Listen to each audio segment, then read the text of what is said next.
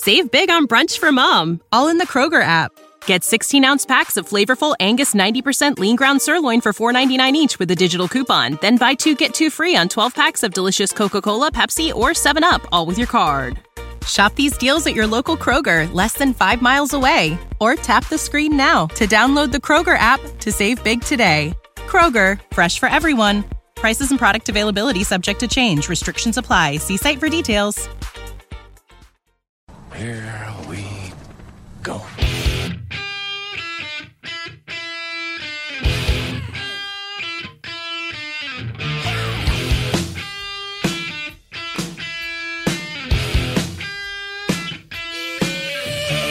Jackson over the middle, caught by Hollywood Brown. See you later, Hollywood to the house. Jackson, the spin and toss.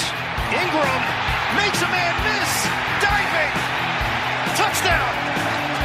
What an effort. Russell Wilson's first pass to Metcalf. And Metcalf had it, lost it, and is picked up by the Ravens. And running in is Marlon Humphrey for the touchdown. There's a second down and 3. Jackson takes it himself. Look at him dart back and forth. Oh! He broke his ankles. Now he's got an entourage. And he's got a touchdown. He is Houdini. What a play. 47-yard touchdown run by the magical quarterback, Lamar Jackson.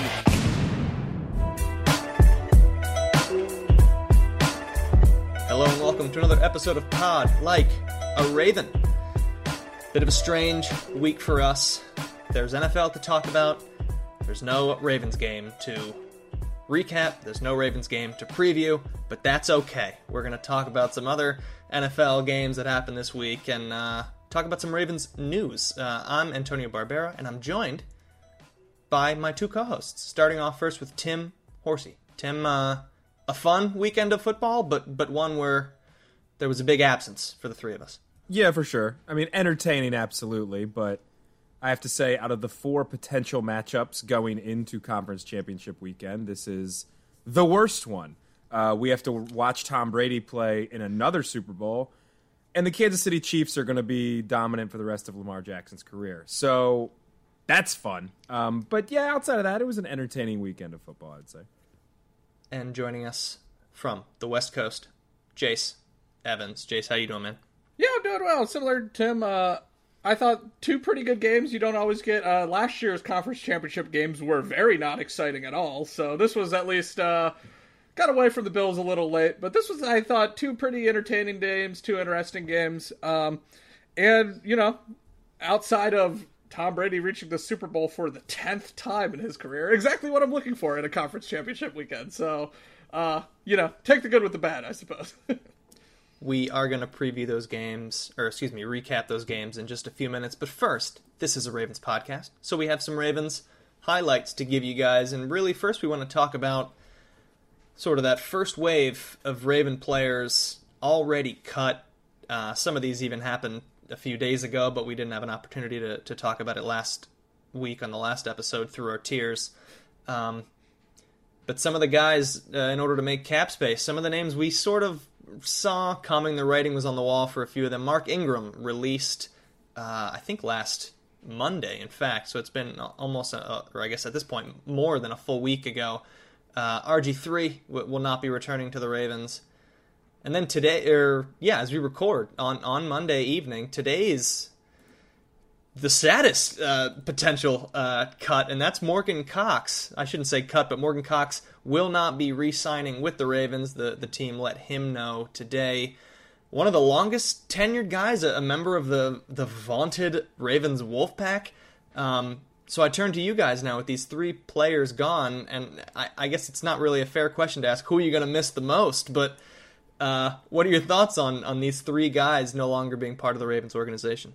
I mean, quickly on Ingram, we all kind of knew it was coming, you know, and we've said it all year long, so I don't have to harp too much on it. Great locker room guy, but by the time he started being a healthy scratch and you could save, I think it's like $4 or $5 million in the cap for a team that needs money, that's going to be the end of him. I hope he finds another home somewhere, not in the AFC North, because I think he can still contribute to a team, especially in a locker room type setting. And a guy who seems like is going to be an instant like running backs coach as soon as he leaves the NFL. Just mainly for what he brings in terms of energy and passion and stuff like that. So, probably one of the more memorable 1.5 season Ravens. So I think that's pretty cool. RG3 lost his job because Tyler Huntley played himself into a backup role. And that's all that is. I mean, again, younger option, cheaper, and can kind of do some of the same things. And we'll see what happens between Trace McSorley and Tyler Huntley in the offseason in terms of training camp and stuff. And then another guy who was a casualty of being too old, the all-pro long snapper, Morgan Cox, makes $1.1 million as a long snapper. And they have another guy on their roster who's 6 years younger and makes significantly less money. So they're going to turn to him. The whole Wolfpack thing is fun. Yeah, we'll miss him, and like the sentiment in Ravens fandom will definitely miss a guy who's been around the team since 2010. But it's kind of, I don't want to sound like a Debbie Downer. It's kind of hard to be upset about a long snapper leaving unless Nick Moore like just ends up being absolutely horrible, and then we have to like beg Morgan Cox to come back on like a $2 million deal or something. But just quickly, before you guys give your thoughts, I want you both to take a guess if you don't know, because I'm reading this from Jamison Hensley's article on ESPN. Where does Morgan Cox rank in all-time Ravens games played in their history?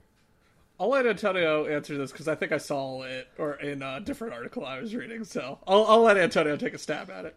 Ooh, I didn't see this. I would guess top 10. I don't know where. Top 10 is correct. He's not top 5. And if you are already saying he's top... Oh, God. Is he top 5? Tim, is he top 5? He is not top 5. No, okay. Top 5. I don't know. Somewhere between like 6 and 10, I guess I would say. He is 7th with 165 games played in Ravens history. 7th all-time for a long snapper. The only thing I will add before, Jace, you can... I'd love to hear your thoughts on all three of those guys, but it scares me a little bit that one of the first things the Ravens did personnel-wise was not retain the only player on the roster who could successfully move a football backwards between 3 to 5 yards on a consistent basis. So, they've said that they're going to look for centers. Now they have to also make sure that their new long snapper is going to be able to do the very basic nature of snapping a football that Morgan Cox did so well, but I'm shocked, or at least surprised, that he played that many games in a Ravens uniform. Morgan Cox, definitely the roster move that surprised me the most by far. I was genuinely surprised. I didn't actually even see the news until I opened Instagram today when I woke up, and I saw we're parting ways with Morgan Cox. Thank you, Morgan Cox, on Instagram from the Ravens. I was like, oh, and I was like, I have some things to catch up on. I kind of fall on both sides of the fence. I'm with Antonio I'm not a fan of when you have a known commodity who, is older, but he's not that old. You can long snap for a very long time, and he showed maybe he had one bad snap this year, but I don't even think that was the case. Pretty consistently one of the best, most dependable parts of your team. I'm not a fan of just creating unknowns in that situation, but I understand the move just in a cost sense. It's clear that the salary cap in the NFL, because it doesn't seem like they are going to do anything to really smooth this, like the NBA's tried to do, and even the NHL, is just going to plummet dramatically this for next season based on the just primarily lack of fans at games that has significantly lowered revenue, and especially you consider the NFL, that's a lot of money because they're putting 80,000 fans into each one of these stadiums or close to it. So that's a problem for the league and the teams. And it seems like with this move, the Ravens are like, we could save, $20. Yeah, well, yeah, Morgan Cox, he quote unquote only made $1.1 million, but if you're paying the guy who's got to do his job $600,000, that's $500,000 here. You get rid of RG3, that's another couple $100,000 million. Mark Ingram, as Tim said, $5 million, and that's the most. Mark Ingram's probably the one I'm personally saddest about, even though obviously Morgan Cox was, member of the Super Bowl team, part of the Wolfpack in Baltimore for a very long time. But Ingram was just such an infectious personality in the locker room and so fun with the Big Trust stuff. I own a Big Trust t-shirt. All that stuff was just really fun, and I thought he just made such an impact in his 2 seasons. But we talked all year, it was clear the Ravens found their footing when they went with just the J.K. Dobbins, Gus Edwards tandem, and they're going to try to roll with that moving forward, assuming for some reason they don't, I guess, re-sign Gus Edwards. I don't know why they wouldn't do that, but he is a restricted free agent as well. The Ingram one made the most sense, saves them $5 million. Morgan Cox surprised me the most, but I get it. The cap's going to be tight, and they got big contracts they've signed with Marlon Humphrey, Ronnie Stanley, big contracts they need to sign eventually with Lamar Jackson, so that's the cost of doing business in the NFL, so it's, Mark Ingram, 2019, rushed for over 1,000 yards, averaged 5 yards a carry. In 2020, obviously, significantly fewer carries. Still averaged 4.2 an attempt there. So, yeah, hopefully we see him playing somewhere in the NFC next season. All right, and then some other things to talk about.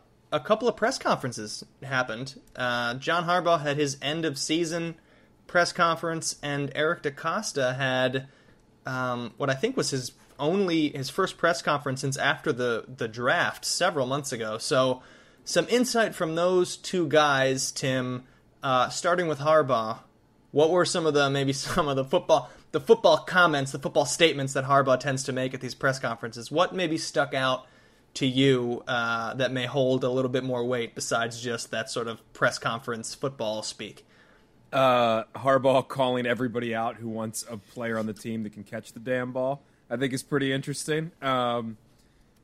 If you didn't see the quote, which it happened a few days ago at time of recording, so I'm sure you have, but I've got it here in full because I kind of want to break it down. And I am busting his chops a little bit, but overall I do like the message here. Quote, "I'm not going to beg anybody to be here. I'm not a college coach, and I don't have to recruit anybody." Shouts out Jim.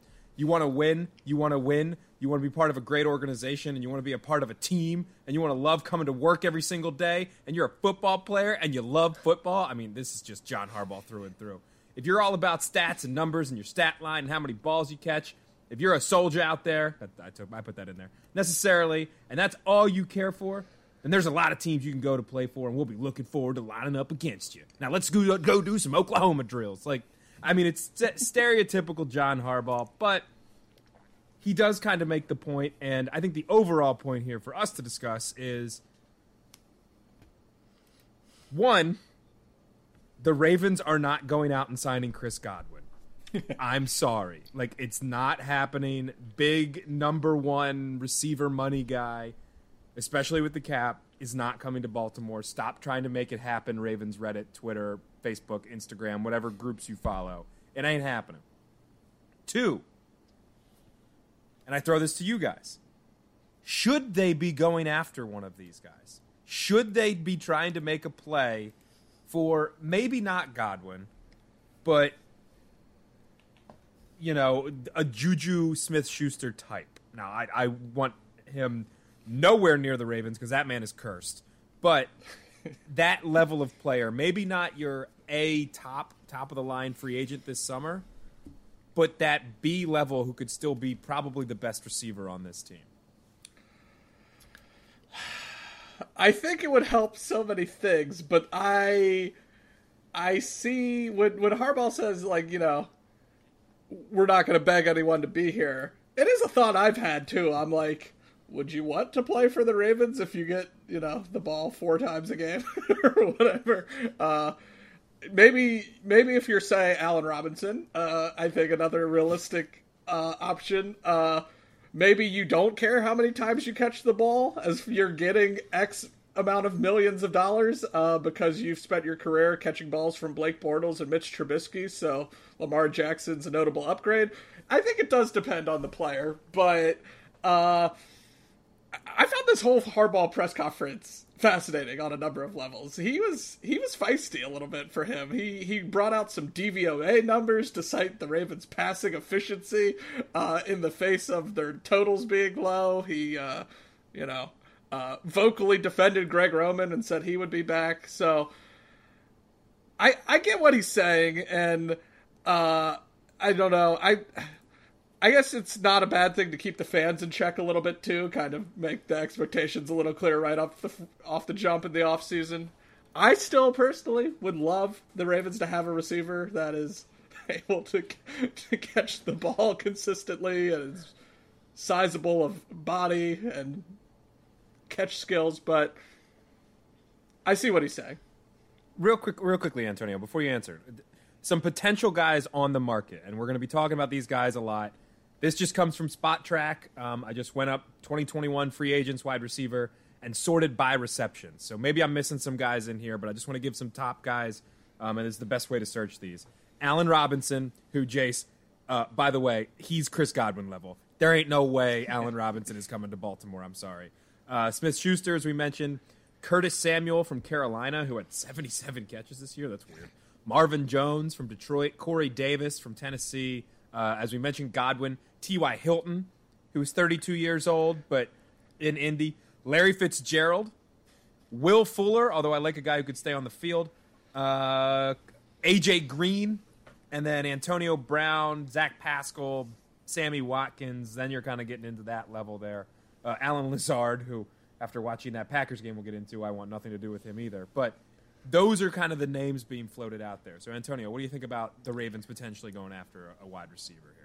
Ugh. I mean, I would say after you said the first few names on that list, nothing sort of popped in terms of, ooh, that's a guy that may be on a slightly better deal that is going to work for the Ravens. But look, yes, I want a more talented player to be the number one wide receiver and have the current roster of wideouts all step down one peg on the current roster. However, with the cap space that this team is going to have, would I rather take essentially more of that pool of money and invest it in a really, really good pass rusher or a dominant interior lineman? Yes, absolutely, because those to me are more positions of need based on what this team does and what this team wants to do effectively. You have Andrews, you get Boyle back. You have some rookie wide receivers that really didn't have too much of an opportunity on this team in Prochet and Duvernay, given the offense and given how many passes realistically they are, to spread around. But so, yeah, I would rather take the money and spend it on those other two areas than sort of have to overpay a little bit for a wide receiver who, gets, on other teams, not even the Ravens, gets 600, 700 passing yards a game. I just think that type of player, that type of production is already in the building. And the Ravens are not going to be able to get that dominant name, which is what I think the fan base and what the people expect this team needs to be a playmaker. I don't see it after those first two or three guys. Yeah, I'm kind of with you too. If they can convince it. Eric DaCosta, who we'll talk about in a second too, kind of mentioned this whole. I don't hear this narrative about people not wanting to come, receivers not wanting to come to Baltimore because of Lamar Jackson, because people want to play with Lamar Jackson. He is electrifying. He is a great player. He is a MVP of this league. Still the MVP, by the way, until they name Rodgers, that loser, into the MVP as the new guy.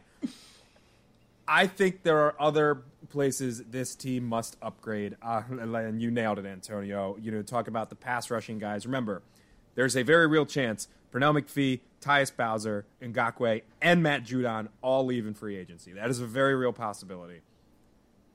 Someone to snap a ball would be great. And they meant right. And I said interior lineman. By that I meant interior offensive lineman. I'm not sure if I actually specified when saying, but right. Yeah, Tim, the offensive side of that. So I think, and you look too, and I'm trying to find the exact number, and I'll just do it off the top of my head because I don't see it here. But the Ravens, oh, here it is, actually, from our friend Jeff Zarebek, just cycling through his mentions. Jeff, stop replying to every single person, man. I mean, good on you, but dear Lord.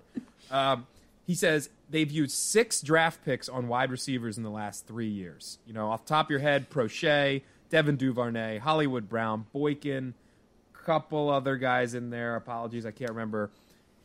They might add somebody who's on that lower level, but I don't think you're getting a Godwin, an Allen Robinson, even a Smith-Schuster, a guy who is instantly coming into the building to be the number one guy. And yeah, Ravens fans are going to hate that because we've never had a guy like that. This comes from Jamison Hensley in this article from Harbaugh's presser. Over the past decade, no Ravens wide receiver has caught more than 80 passes in a season. Think about how insane that is, first of all. Over the past decade, the Ravens have not had a receiver catch more than 80 balls. Last season, Baltimore's wide receivers totaled 137 receptions, 18 fewer than any other team, and 1,729 passing yards combined. They are the only team in the NFL this year that failed to reach a combined total of 2,000 receiving yards among all of their wide receivers. Look, the problem is people are going to see those stats and they're going to go mad. They're going to be livid at the fact that, you have to get more talent around Lamar. You have to. The talent there starts up front, like you mentioned, Antonio. The talent starts with protecting him and improving the run game. You've seen some of these articles come out that I completely agree with. The Ravens should continue to zig while everyone zags. You're great at running the ball. Get even better, and then if you can improve the passing game off of that, I just think it's an added bonus. I think that was kind of what was interesting about what Harbaugh, talking. He kind of defending Greg Roman, and he saying we have to do everything better. Because I kind of agree, especially in light of the moves I think we saw, especially getting rid of Morgan Cox or parting ways with him. I think they're going to be spending none money in free agency. I think I think it is going to be tight. I think it's draft or almost nothing this offseason, even with some of the space they might have. And I don't know. So Harbaugh, he mentioned another quote, this is from Jeff Zariev's piece on Harbaugh's end-of-year presser. We want to be an offense that wins and scores points. In a lot of ways, we've done that. And he's right. They led the league in scoring last year. They were a top 10 team in scoring this year. I think we certainly want to diversify because I think we've seen sometimes, especially in the playoffs, the limitations of the Ravens' offensive approach at times, how it can unravel. But that being said, they've won a lot of games. They went 14-2 last year. They went 11-5 this past season. Do you really want to, completely change what you do when it's going to get you, 10 wins every season, get you into the playoffs? I think, COVID, I think, probably certainly didn't help players like Lamar Jackson, Hollywood Brown take the leap. But I think, internal development and just sticking with what you do, not panicking. And the Ravens have done a good job of that over the years, of not panicking and staying the course and, doubling down on what you do and doing everything you can to the best. And, are they going to have the number one Allen Robinson-like receiver? Does not look like it. But they could still win 10, 11, 12, 13 games probably next year. So, I don't know. That's a good position to be in. There's a lot worse situations to be in than just, we didn't get the number one stud receiver like we, probably would have liked. Things are still okay in the whole. Yeah, Jace, that's a great final point. This team, it's not like they've gone 7-9 the past 2 seasons and there's this panic where we need to change something to make this a winning team. The change is to have a good drive, to score a touchdown in a playoff game, to tie the game. But let's dovetail then to DeCosta's press conference. He announced that he anticipates about $15 to $20 million in cap space. He's already talking about wanting to extend Lamar Jackson, which is obviously, number one, going to be a big contract. Number two, going to, in theory, would take up a lot of that $15 to $20 million in cap space. So what did you guys think of DeCosta's press conference, which was, obviously you're listening to this on Tuesday, but this conference was Monday morning. But here's the thing, though. EDC said a lot of stuff. He said the receiver thing that we talked about before. this Lamar Jackson thing is the thing that really stood out to me. That they will speak to the reigning MVP in the next 10 days, and they want to get this deal done. It sounds like this offseason. If you don't know, Lamar is going into the final year of his rookie deal this coming season, where he'd make about $1.77 million, which is an absolute steal. Then, if he plays the following season on that contract, it's a 5th-year option that the team can pick up. He would make significantly more money there. I believe it's an averaged out. Jason, correct me if I'm wrong, but I think it's average. Yeah, it would be somewhere, I think, between like 15 and 20 million or something. It goes up a lot. Right. The final year. So it skyrockets in that final year. And they want to get him locked down now. Obviously, you love hearing this commitment come out. I think we're all in agreement. We want to see Lamar Jackson in a Baltimore Ravens uniform for a very, very long time. There are no detractors on this podcast for, as you know, the criticism that we do give him, when I think he rightly deserves it. And he would say that himself, you know, when he joins this podcast in the future, hopefully. That'd be really cool. If you look at some of these deals that these guys got, you're comparing. I don't think you can compare them to Mahomes and Watson, or Mahomes, maybe Watson. Jackson, this comes from Jamison Hensley as well, would likely command at least $40 million per season on an extension. That is a lot of money. But here is the case for signing him now. That is only going to go up. That number, that quarterback number, I don't care if the cap is plummeting this year, as Jace mentioned earlier. The quarterback number will only go up. And you know what? Optimistic Tim here, look out. Doesn't usually happen. This might be the low ball point to get Lamar on an extension. They kind of struggled in the season. There's more. He won his playoff game, but they still couldn't get past the divisional round. He didn't win the MVP this season, although he is still the MVP at time of recording. This might be the time to sign him. Plus, another thing that I forgot, Lamar's camp, I'm relatively certain he still doesn't have an agent. Like, I'd have to confirm that, but I'm pretty sure he's still doing the Ed Reed, I make my own deals thing. Shout out Ed Reed. Now might be the time to tie him up and lock him down, take the cap hit a little bit early, and deal with the rest of it as it comes. I think, you know, people have been talking about, and we've talked about on this podcast over and over again, the window is now. The window is now. You got to win. Bring the players in while he's on a tiny deal and try and win that Super Bowl like the Seahawks did, and obviously the Chiefs just most recently did as well. For me, I lean towards now is the time to sign him, because I think he's only going to get astronomically more expensive the more and more they wait. I fall on both sides of this thought. Pick a side, Jace. Come on. I know, Tim. Well, because on the one hand, you know, we live in an NFL where we have the Carson Wentz contract and the Jared Goff contract, two of the worst deals in the NFL that are just now kicking in on deals they similarly signed pretty much in their fourth seasons, I believe, a lot earlier than, you know, they absolutely had to.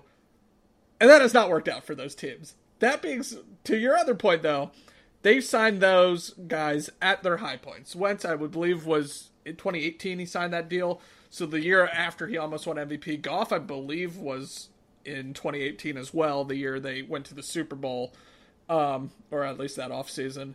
But I agree with you. I think this is actually a decent time to sign Lamar, because if you... Obviously, they would have never done it this early, but if you signed him coming off last season, his MVP season, 36 touchdowns, you know, whatever he had, 6 interceptions, set the all-time mark for rushing yards by a quarterback, that's a $200 million contract. It's not quite Mahomes, because no one's quite Mahomes, but it's a lot. But I think if you sign him now, you're signing him to essentially what's market value, I think. I think you'd fall around Watson territory, maybe even a little lower. And to your other point, it's a decent time, I think, despite the lowering cap and the pandemic. The NFL TV rights deal is up in a year or two. I believe it's in 2022 offseason, or 2021, 2022. So, like, after this upcoming season, I guess. Or sometime in 2022. And the NFL's trying to get $100 billion on this TV contract. That, if they get what they want, and it seems like they will, because I think the pandemic has shown the NFL is the sport that cannot be, we saw record low ratings in every other sport, but not the NFL. The NFL, I think, is still a monolith, and you get this new TV deal, you get fans back in the stands, cap will go right back up in a hurry, and then if you get Lamar locked in on a market deal now, as you said, it won't be a market deal. It'll be a below market deal in a few years from now. So I see the case for doing both sides. It's definitely interesting and I think encouraging that even despite some of his struggles in playoff games, the team's still very much behind him and knows he can improve, and I think he knows he can improve, so I'm excited. I hope they get something done, and he's around for a long time. Yeah, the points are correct, Tim. The issue is I guess I'll say it me, I'm 2 years removed from Joe Flacco's contract just being this albatross that the team had to deal with seemingly forever that stopped the team from getting any sort of big-name player ever, and we had to deal with the Jeremy Maclins of the world and the Mike Wallaces and the Kamar Aikens, even though he was a draft guy, but still. So that's what's tough to swallow, is that I don't want to rip the Band-Aid off yet because I still want to believe this team can sign help. And once that deal happens with Jackson, that's the big chunk, and now you have to sort of scrounge around at a lot of other positions. And that doesn't work for teams, but that doesn't mean you can just let Jackson go. So I think all your points are really well taken. Here's the argument against that, Antonio. Again, like Goff, which Jace just terrified me when he said that, because it's like, oh, Jesus, don't even start comparing those two. Flacco bet on himself and won a Super Bowl, and that is the absolute maximum height of his powers. And Joe Flacco never got anywhere near that level again. It was historic. It was Joe Montana-like. 11 touchdowns, 0 interceptions, the Mile High Miracle, all this stuff in a Super Bowl or playoff performance that it will live on for ages. I mean, people love to hate on Joe Flacco, so it won't, but in Baltimore it will. Well, you say that. Lamar played worse than he did last year and could be argued, if you're being positive, I like to believe in the guy. I think he's going to improve. Outside of his rookie year, if we're looking back, maybe this year is the worst year of his career. Now, that's very optimistic because that would be a Hall of Fame-like career if that's the case, I would think. If he adds some accolades, a couple more MVPs, Super Bowl or two. I'm willing to take that bet with him. Just like I was willing to take the bet with Flacco, and then what happened was, yes, it hamstrung the team, but what hamstrung the team more was Flacco's play, and it plummeted, especially in the last couple of years. I don't expect to see that from Lamar, one of the most electrifying players in NFL history already. And that's why I think you got to do it at some point. Now is the time to sign that albatross deal, because it's going to be a tiny albatross compared to the monstrosity it would be if, like the full grown bird. Right. The adult version of the albatross rather than the child version. Yeah, exactly. And look, Tim, I agree. That's not so much comparing the players as it is just the number and the percentage of what you're then allowed to spend on help for that particular player. But the final thing I'll say that is another positive is Jackson, aside from the two players' skill levels, which are obviously very different, Jackson getting this deal would be at age 24. I think he's about to turn 25, and Flacco was 28 when he got that deal, at least 27, but 27 or 28. So you're already sort of, in theory, the prime is slotted down even further in terms of the tail end of the deal would still be prime years in theory, where he'll be like 28, 29 as opposed to 32, 33 kind of thing. So we will see what happens. Anything else, guys, from the DaCosta press conference before we move on from this? Well, this doesn't have to deal with DaCosta as much, but I guess before we move off the Ravens entirely, some very strange / funny coach hirings. Rob Ryan, brother of Rex Ryan, yes. Man with impeccable hair and large of gut, big role model of mine. He is now the inside linebackers coach. for the Ravens. And former Raven, probably future Random Raven, Anthony Weaver is on staff now. He most recently served as defensive coordinator of the Houston Texans. He's got a dual role. He's is a defensive line coach / run game coordinator, is I believe his duties now. So that's seems like a lot of hands and different pies. But yeah, Anthony Weaver, a former Raven, on this John Harbaugh staff now. So those are just two, I think Rob Ryan at inside linebackers where you want him. I don't think you want him at DC, but I'm sure he'll be fine. He'll be entertaining if nothing else. So yeah, 2 coaching hires as well.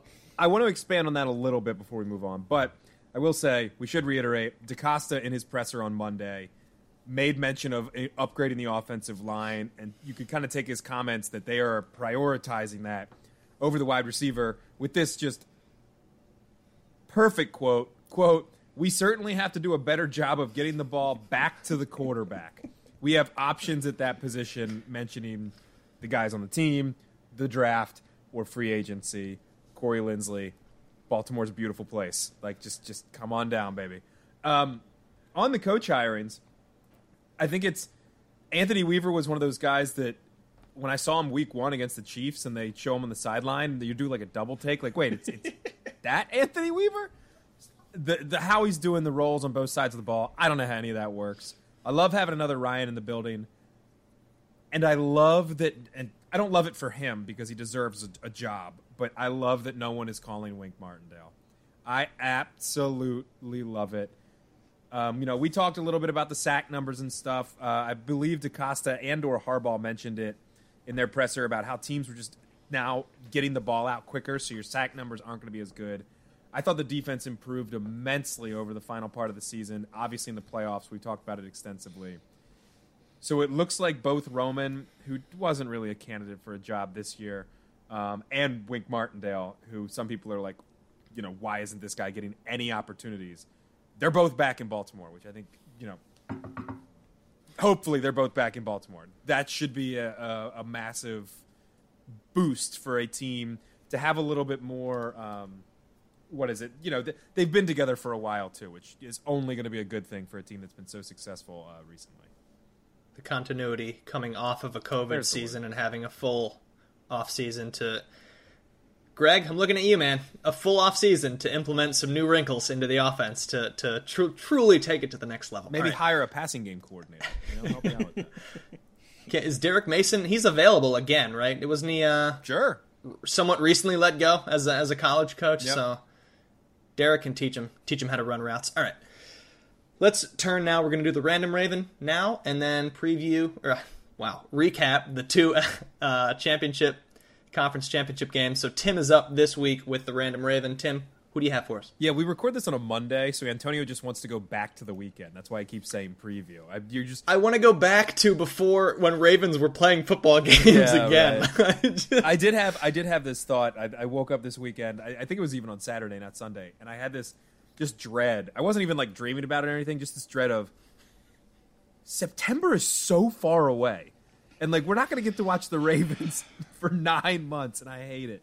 But anyway, let's not think about that too long. Here's my Random Raven. Clue number 1. This player was drafted in the 3rd round of the 2003 NFL Draft by the Cincinnati Bengals. He spent his entire career in the AFC, playing for 4 teams. He played 1 year in Baltimore in 2009. I know they're general. I know, I apologize. I couldn't think... No, Tim, you're stealing my 1 year Ravens. 1 year Raven. I couldn't find a ton of stuff on this guy, I will admit. That's why there isn't a ton. I do have some bonus clues at the end that we'll save for the end. I'll give you let's hear real quickly. I'll give you the college he was drafted at. He was drafted out of Tennessee in the 3rd round of the 2003 draft by the Bengals. Played for 4 teams, all in the AFC. 1 season in Baltimore in 2009. Clue number 4. His 1 season in Baltimore was his best, setting career highs across the board with 31 receptions, 431 yards, and 2 touchdowns. He caught over 70% of the passes thrown his way and was known as a pretty decent third down target. Guy could move the chains for you a little bit. At least in my household. I don't know if that was like a consensus thing, but he was always the guy. Throw it to this guy on third down. Clue number 5. He wore the same number as an often criticized second-year player who stepped up and had a big playoffs this season. I know there's not a ton there. 2009 Ravens? You said? 2009 Ravens.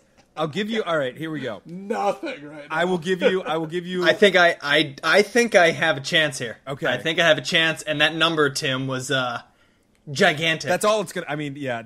I know this is a hard one. I usually give easy ones. I know this is a tough one, but we're kind of getting down to the nitty gritty here. I'll give the bonus clues now because the way Jace was stumped, I feel like the listeners are like, "Oh, do one, just do one, and then save one for the end of the episode." Okay, that's fine. Yeah, I'll that give works. you one. This comes right from his Wikipedia, talking about his time in Cincinnati. Quote, in Cincinnati, he was famous for his signature squirrel dance after scoring touchdowns. What's this guy's name? That actually. I'm all over it. I'm all over it. But, Tim, in retrospect, the best clue was on third down, get it to him because he seems to do good things on third. That's absolutely how Okay. I viewed him as well. Okay, good. Not a ton of production, but seemed to do good stuff on third down. I mean, when his Holy career moly. year was 34 receptions in 2009 with the Ravens, you kind of know that, didn't make a massive impact in the league. I got nothing right now. I'm like visualizing the dance, but Yeah. We'll circle I've written back. his name out now, and now I have my doubts now that I see it written down. But I'm gonna stick with what I have. That's a phenomenal random Raven, Tim. Given how far we are in these in terms of random Raven roster, that's fantastic. We will have Tim recap those clues at the end of the episode and maybe add on that last additional hint that he's holding in there. But if the listener gets this one, let us know. Yeah, shouts out to you. Let us know, and we'll give you a plug. All right, let's look at the 2 conference championship games that happened this past weekend, starting off in the NFC with the vaunted matchup of the 2 future Hall of Fame quarterbacks, Packers versus Bucks, Rodgers against Brady. Rodgers is at home this year, so it's going to be a whole different thing. He never gets the conference championship at home, and it didn't really work out so well for him and the Pack. Tampa Bay winning 31-26 in what was a strange game, an infuriating game at times, and one that had a sort of baffling end to both halves. Let's start with the first thing that I wrote down in terms of my memory of this game is that it must be nice to be able to consistently get pressure on a quarterback with 4 people. And that's exactly what the Bucs were able to do all day against Rodgers. And that just sort of, I mean, we've seen it a bunch, but that's the formula for teams to go deep into the postseason. Your defense does not have to be dominant, but you have to be able to get really good pressure with 4 guys and be able to sit and drop everybody else back. What did you guys think of the Bucs defensively in this game against the Packers? Able to get a lot of sacks on Rodgers. They gave up some points, but able to bottle him up in a lot of different situations, a lot of different drives in this game. I think the number was 22 pressures total. 22 on Aaron Rodgers. And again, they're not a team that does, like we talked about with the Steelers and some other teams, the 2.5 seconds and out, or like even less than that. The ball's coming out, so it's tougher to pressure those guys, like we saw happen a lot with the Ravens this year because they know Wink is going to blitz. But yeah, that Bucs defense is loaded, man. I mean, come on. Big man Vita Vea, I'm mentioning the nose tackle first. Getting back, getting some reps. And Ndamukong Suh just is on this team. Jason Pierre-Paul, all 8 fingers, is still playing out of his mind. Shaquille Barrett's great. Back the Brinks truck up for Levante David to put next to Patty Queen. He's already brilliant with Devin White. That is my one, if you had and maybe we'll do this in the offseason when we're really bored, one dream player you could just pick from a team, contract doesn't matter, years in the contract don't matter, whatever. He can play 1 season with the Ravens. I know it's stupid because the Ravens have so many more areas of need, but I want to watch Levante David play football in a Ravens uniform because that guy is incredible, and he's finally getting the credit he deserves. Devin White's a dude, too. And their secondary was great. Murphy Bunting and the other safety who forced the fumble but then ended up going out. Apologies, I can't remember his name. And then they didn't even have Antoine Winfield Jr., their other starting safety. I think Murphy Bunting might be a slot corner. Apologies.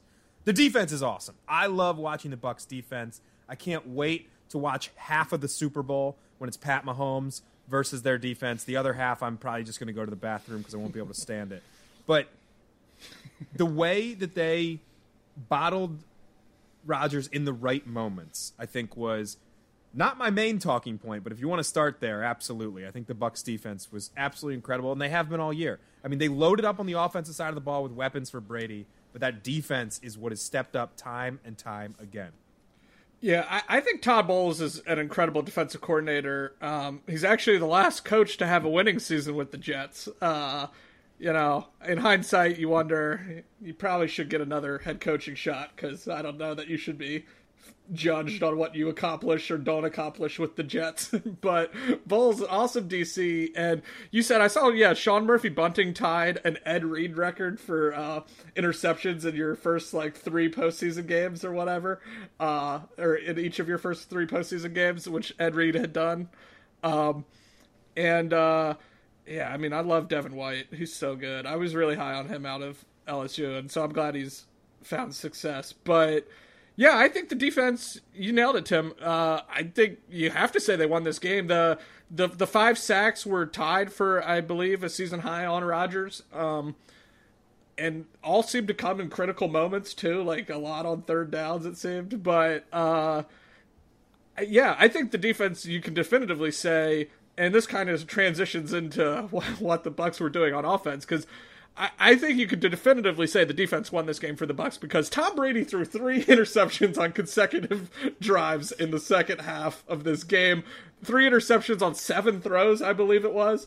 And the Packers only scored 6 points, off of those turnovers. They, 2 of those, after the 2 of those interceptions, the Packers did get 1 touchdown, but then otherwise a 3-and-out and a 3-and-out off of 2 Tom Brady interceptions in what, after the first pick and Packers touchdown, became a 28-23 game. So, a very winnable game, I think, for the Packers after Brady throws those interceptions.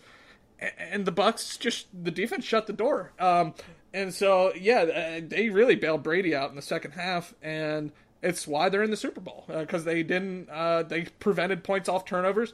And they forced their own turnovers that they got points off of, which I guess we can also get into here, namely right before the half and right after the half, in what was one of the worst sequences I think I've ever seen a football team execute on either side of the halftime there.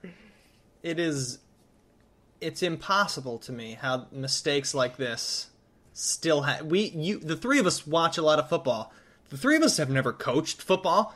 I don't know. I have never played a single down of football at any stage of my life. I don't know if the 2 of you have, but it seems pretty obvious that when there's 6 seconds left in a half and a team has no timeouts and they're at midfield, you really just have to, recess style, put everybody in the end zone. This should not be that complicated. And playing just straight man-to-man with 1 safety doesn't seem like the answer. And just continuing down the list, having that 1 corner who's in man-to-man decide that, playing off isn't the solution here and just giving every single yard in front of him is fine. And you give up a touchdown wide open, really. The easiest deep touchdown pass you could possibly have to Tom Brady's new favorite slot receiver, Scotty Miller. And that ends up being a gigantic play in this game. They're able to then get the turnover to start the second half and score another touchdown.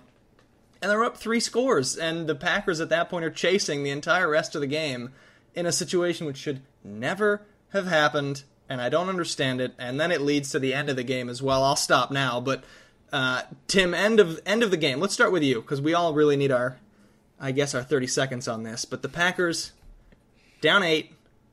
It's 4th down. There's just over 2 minutes left. From the 8-yard line, What are you doing in that situation? Are you kicking the field goal and then saying, I'll just get the ball back from the greatest football player in the history of the NFL in 3 downs? Or are you saying maybe I should try to take a chance here and tie the game? I wouldn't have let Matt LaFleur leave with any Packers gear on after that decision. It was moronic. It was cowardly. It was insane, frankly, what he did to blow this game. It was ridiculous. And look, I want to talk about some incidents before. It's not even what lost them this game. What lost them this football game is picking Tom Brady off on 3 straight possessions for the Buccaneers. First time, you go down the field, 13 plays, 68 yards, touchdown. You're like, there's Rodgers. There you go. Interception again from Brady. 3 plays, -5 yards, punt it.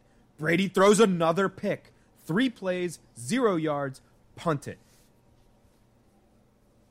Just mind-bogglingly, that's a word, bad from the Packers offense there. But you get to the end of the game. It's 3rd down. There's all this stuff about should Rodgers have run it in. By the way, if you look at the freeze frame, he's got a lot of room, right? Devin White is right there, too. Devin White is catching Aaron Rodgers and tackling him. Now, maybe he gets into like the 2, and Matt LaFleur decides not to be inept and at his job, and I'm trying to not say anything else because this is a family show. Just inept, completely and utterly inept at his job, and maybe go for it there. When you already went for 2 beforehand, your receiver, because you don't get anybody else other than Devontae Adams, and you drafted Jordan Love, who's never going to be anything other than a backup in this league, in the 1st round. You don't decide to get a receiver in the most loaded draft in years for Aaron Rodgers, one of the greatest quarterbacks of all time, to maybe win a Super Bowl as he goes out. This guy drops a ball, and you decide to go for 2 there, right? You're being aggressive. You're probably making the smart play. You want to say, hey, we're winning this football game. We're going to go up 6, and then we're going to score another touchdown and win. Now you're down 8, and that's when you puss out? Are you kidding me? It was asinine, because what do you think? My mediocre defense, who just let Scotty Miller, who, by the way, is a turn and burner. The guy was a track athlete.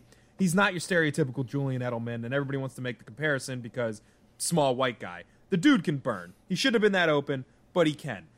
Mike Pettin, one of the worst defensive coordinators in the league. You're letting that defense go out against the greatest winner in the history of sports, not named Muhammad Ali, not named Serena Williams, not named Tiger Woods or Michael Jordan. Outside of those people, probably the greatest winner in the history, and you might even be able to debate those power rankings if you want. You're going to let that guy get the ball with 2 minutes left? Are you insane? It makes absolute... I know you said 30 seconds. I'm sorry. I'm going a little longer than that. The teams, and we'll get to the Bills, too, here in a second. I would be calling for Harbaugh's head after all he did for this franchise. I'd be calling for his head after just plain scared like that, especially when you have a guy like Aaron Rodgers. And you know what? You know what LaFleur deserves? He should leave. Rodgers should leave. Rodgers should go out the door and go to another franchise who is going to build a team around him. He looks at the other side of the field. Tom Brady is 43 years old. People were like, I don't know if he can throw anymore. And what do the Bucs do anyway? Built him a fantastic offense, brought in Antonio Brown, who nobody wanted only because Brady wanted him, brought in Gronk, who hasn't really done anything, but Brady wanted him, so they brought him in, and Brady has brought them to a Super Bowl because of it. The Packers have completely wasted the Aaron Rodgers era, and he should leave to go find somebody else. I think that's, for me, that's why you have to go for it on 4th. You have Aaron Rodgers, the MVP of the league. You could argue literally Aaron Rodgers might be the greatest player in the history of the Green Bay Packers. Our winningest franchise in the NFL history, won more championships than any team in NFL history. He might be the best player they've ever had. Truly. He's going to win his 3rd MVP this year. And to just not have the faith in him on 4th down, I think you kind of saw, because you mentioned that play where you could run to him, because I agree. I was like, people are like, he's running it in. I'm like, yeah, I don't know that people have watched Aaron Rodgers run a ton this year. It's not what it used to be, that's for sure. But I think he even said if he knew his coach wasn't going to go for it on 4th, he might have, tucked and ran. And I think that just was somewhere there was a lack of communication, because it seemed like Rodgers was surprised they were going to kick the field goal.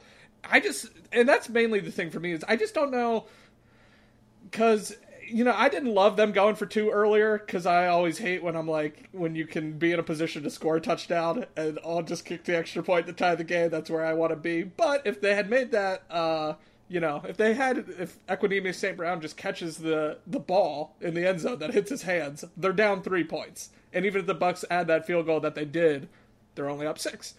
So, that decision's whatever.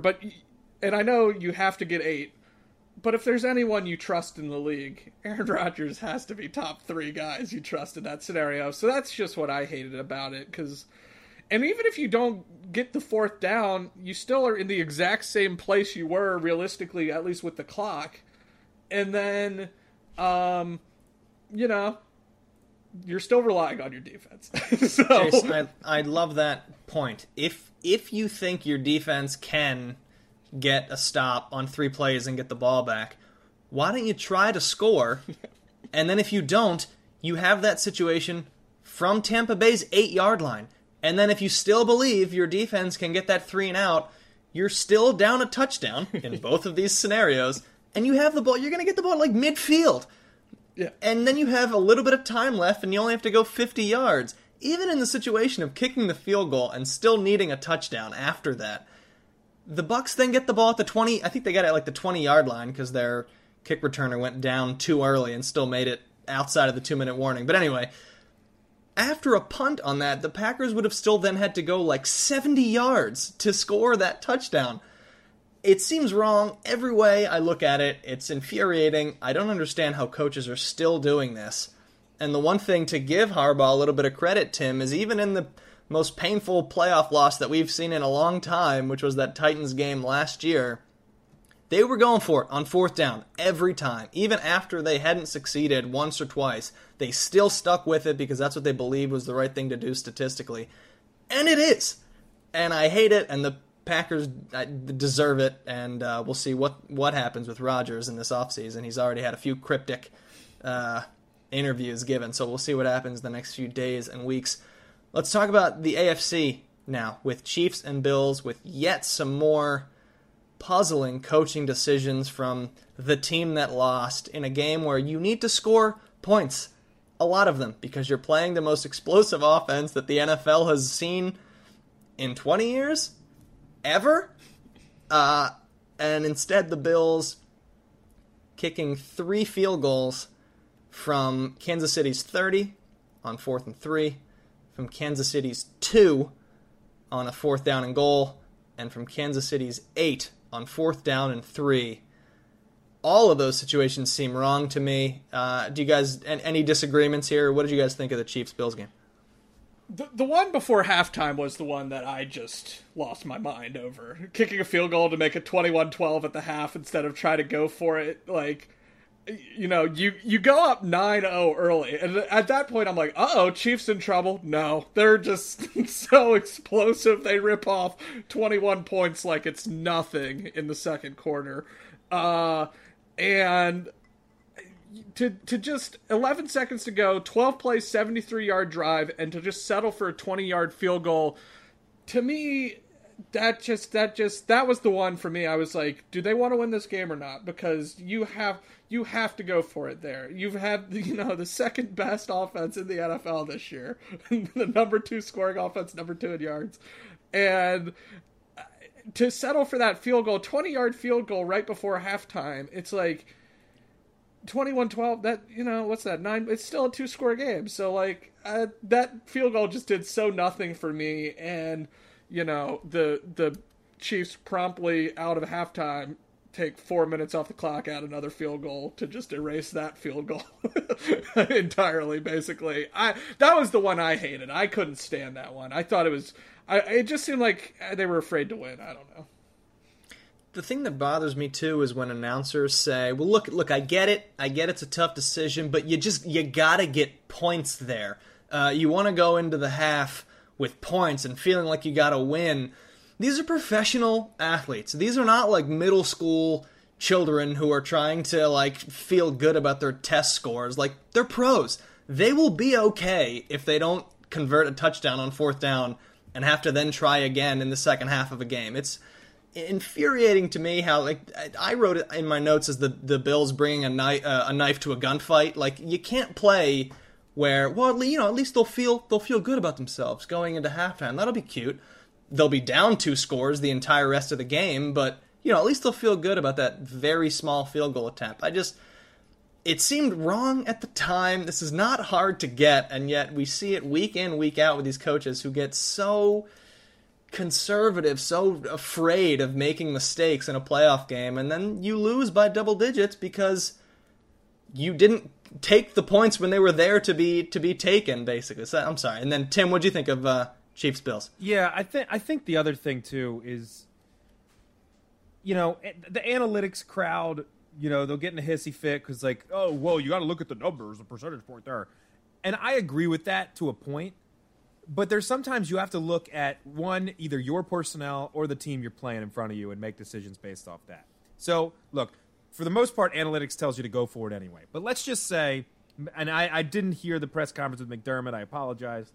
But McDermott references, well, the numbers showed us that it was better to get the points there. You're playing the Chiefs, who are one of the best offenses of all time, and by the end of this whole thing, might be the best, unquestionably. The team that can turn it on whenever they feel like it. They legitimately have an on-off switch and can score points at will. Just going for 3 points against them is a punt. I will reference this every single time. What was it? Not this year, but last year when they played the Chiefs in the regular season, the Ravens got beat because they own us, and I hate it. Well, they own the entire NFL, so don't feel as bad, I guess. But Harbaugh kept going for it on these and kept being aggressive, trying to get points. And guess what? It didn't work. But I will defend him till I'm in the ground that was the right decision. Because you have to try and keep pace with them, and you can't rely on your defense to stop them because they're just too dang good. It's ridiculous. So outside of all that, the only other thing I would really want to bring up, because this game was kind of boring at that point. Like, you know, and we'll preview the Super Bowl next week, and big preview, way too long of a preview on a Ravens podcast type of thing. I'm sure we'll do that. So we don't have to talk about how great the Chiefs are. I want to bring up 2 things, and it's on the other side of the ball. One, Steve Spagnuolo doesn't get nearly enough credit for, and I saw this on Twitter from guys like Nate Tice, some of these, you know, film junkies, as it were. He's on the Athletic Football Podcast. Highly recommend if you really want to get really nerdy with this stuff. And I believe Romo might have mentioned it on the broadcast too, about how Spagnuolo is so good in the playoffs because he's so good at having like that week to devise these particular plans, and it's not stuff you've ever really seen before. He'll save it for the times it matters. He'll bring it out against, you know, whoever his opponent is, and he schemes very well on these very concentrated, like, got to win this game, here it is type of thing. Take that for what you will about them being mediocre in the regular season, but that defense is stepping up when it needs to, and I think they played outstandingly well. But part of that is because Josh Allen played scared.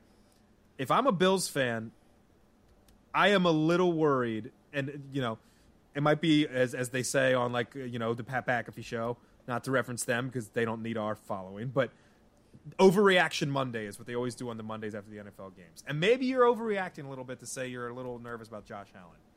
But that was bad Josh Allen on Sunday night.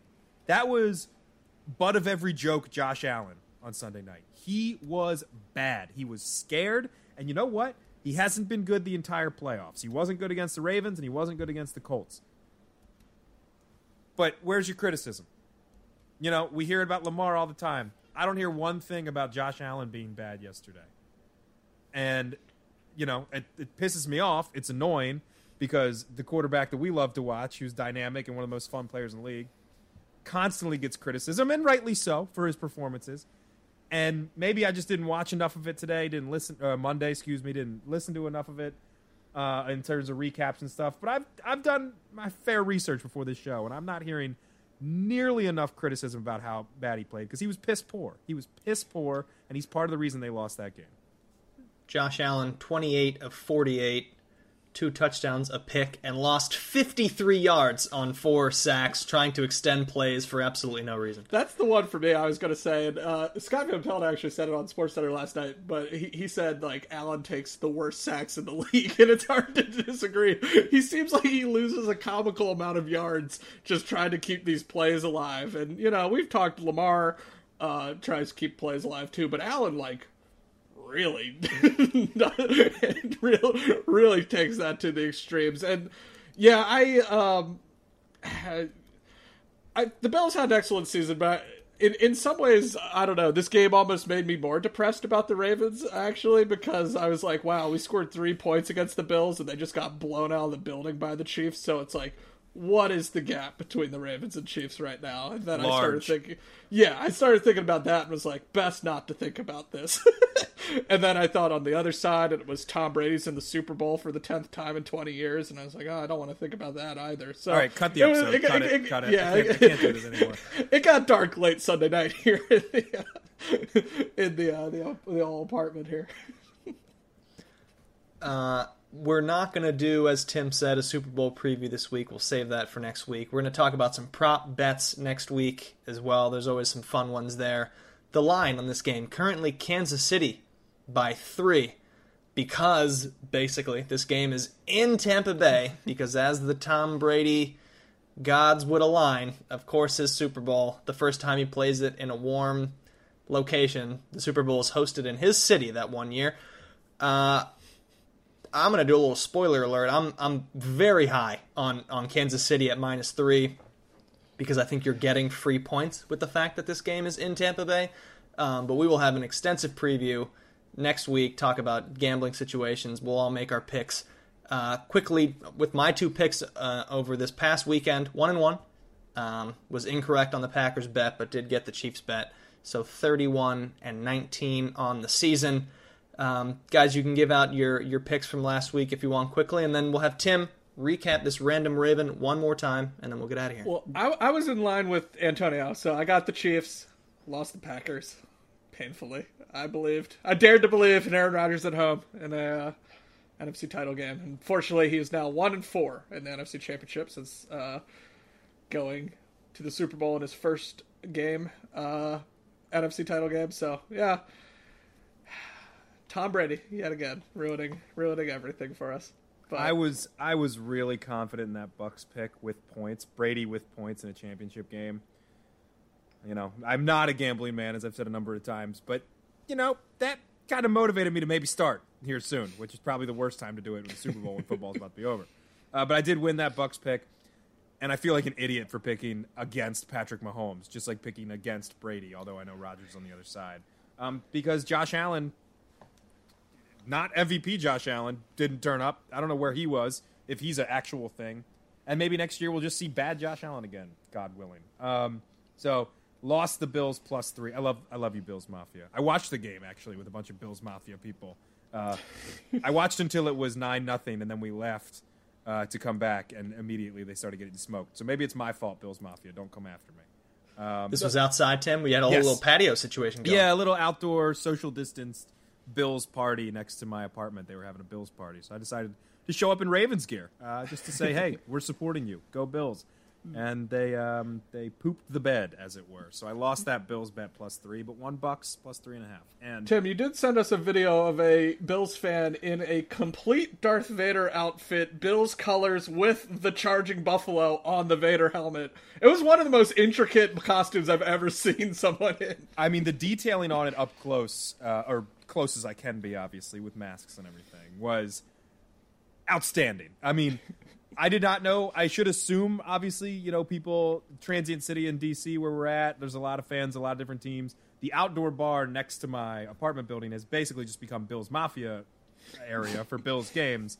So it was remarkable to kind of watch the first quarter there. And then again, we left and they tanked. So I don't know what it was like afterwards. I don't think anybody was going through any tables at that point. But anyway, let's wrap this with a little random Raven. Let's fly through these clues very quickly. I know Antonio has a name. Let's see if maybe something sparks for Jay Slate. This player was drafted in the 3rd round of the 2003 NFL Draft by the Cincinnati Bengals. He played for 4 teams in his career, all of them in the AFC. In 2009, he joined Baltimore and spent 1 season there. Clue number 4, his 1 season in Baltimore was his best, setting career highs across the board. With 31 receptions, 431 yards, and 2 touchdowns. He caught over 70% of the passes thrown his way and was, I will say commonly, because Antonio confirmed it, commonly known as a good third down target. And clue number 5, he wore the same number as an often criticized second-year player who has stepped up and had a big playoffs this year. I will give you the bonus clue again from his Wikipedia. In Cincinnati, he was made famous for his signature squirrel dance after scoring touchdowns. And after Cincinnati, here's the bonus clue here. After Cincinnati, he played for the Patriots, where he was mainly used on special teams.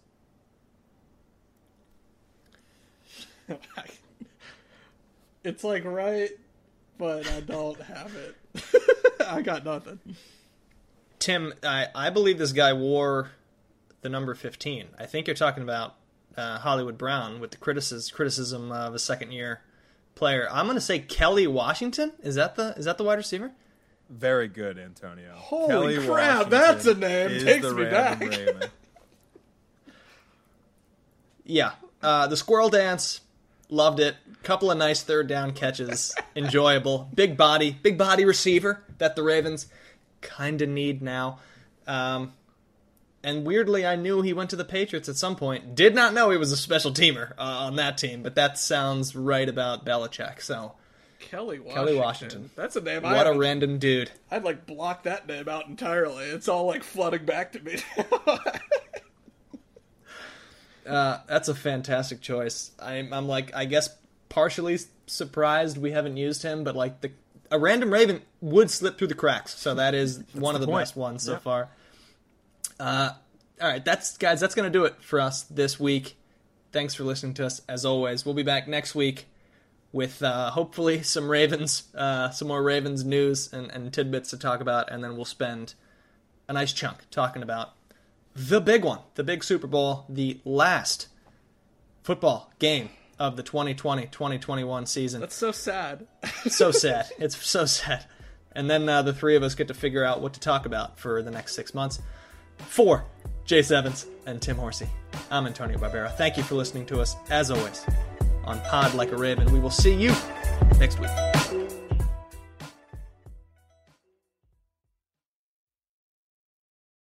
When you need mealtime inspiration, it's worth shopping Kroger, where you'll find over 30,000 mouth-watering choices that excite your inner foodie. And no matter what tasty choice you make, you'll enjoy our everyday low prices, plus extra ways to save, like digital coupons worth over $600 each week. You can also save up to $1 off per gallon at the pump with fuel points. More savings and more inspiring flavors make shopping Kroger worth it every time. Kroger, fresh for everyone. Fuel restrictions apply.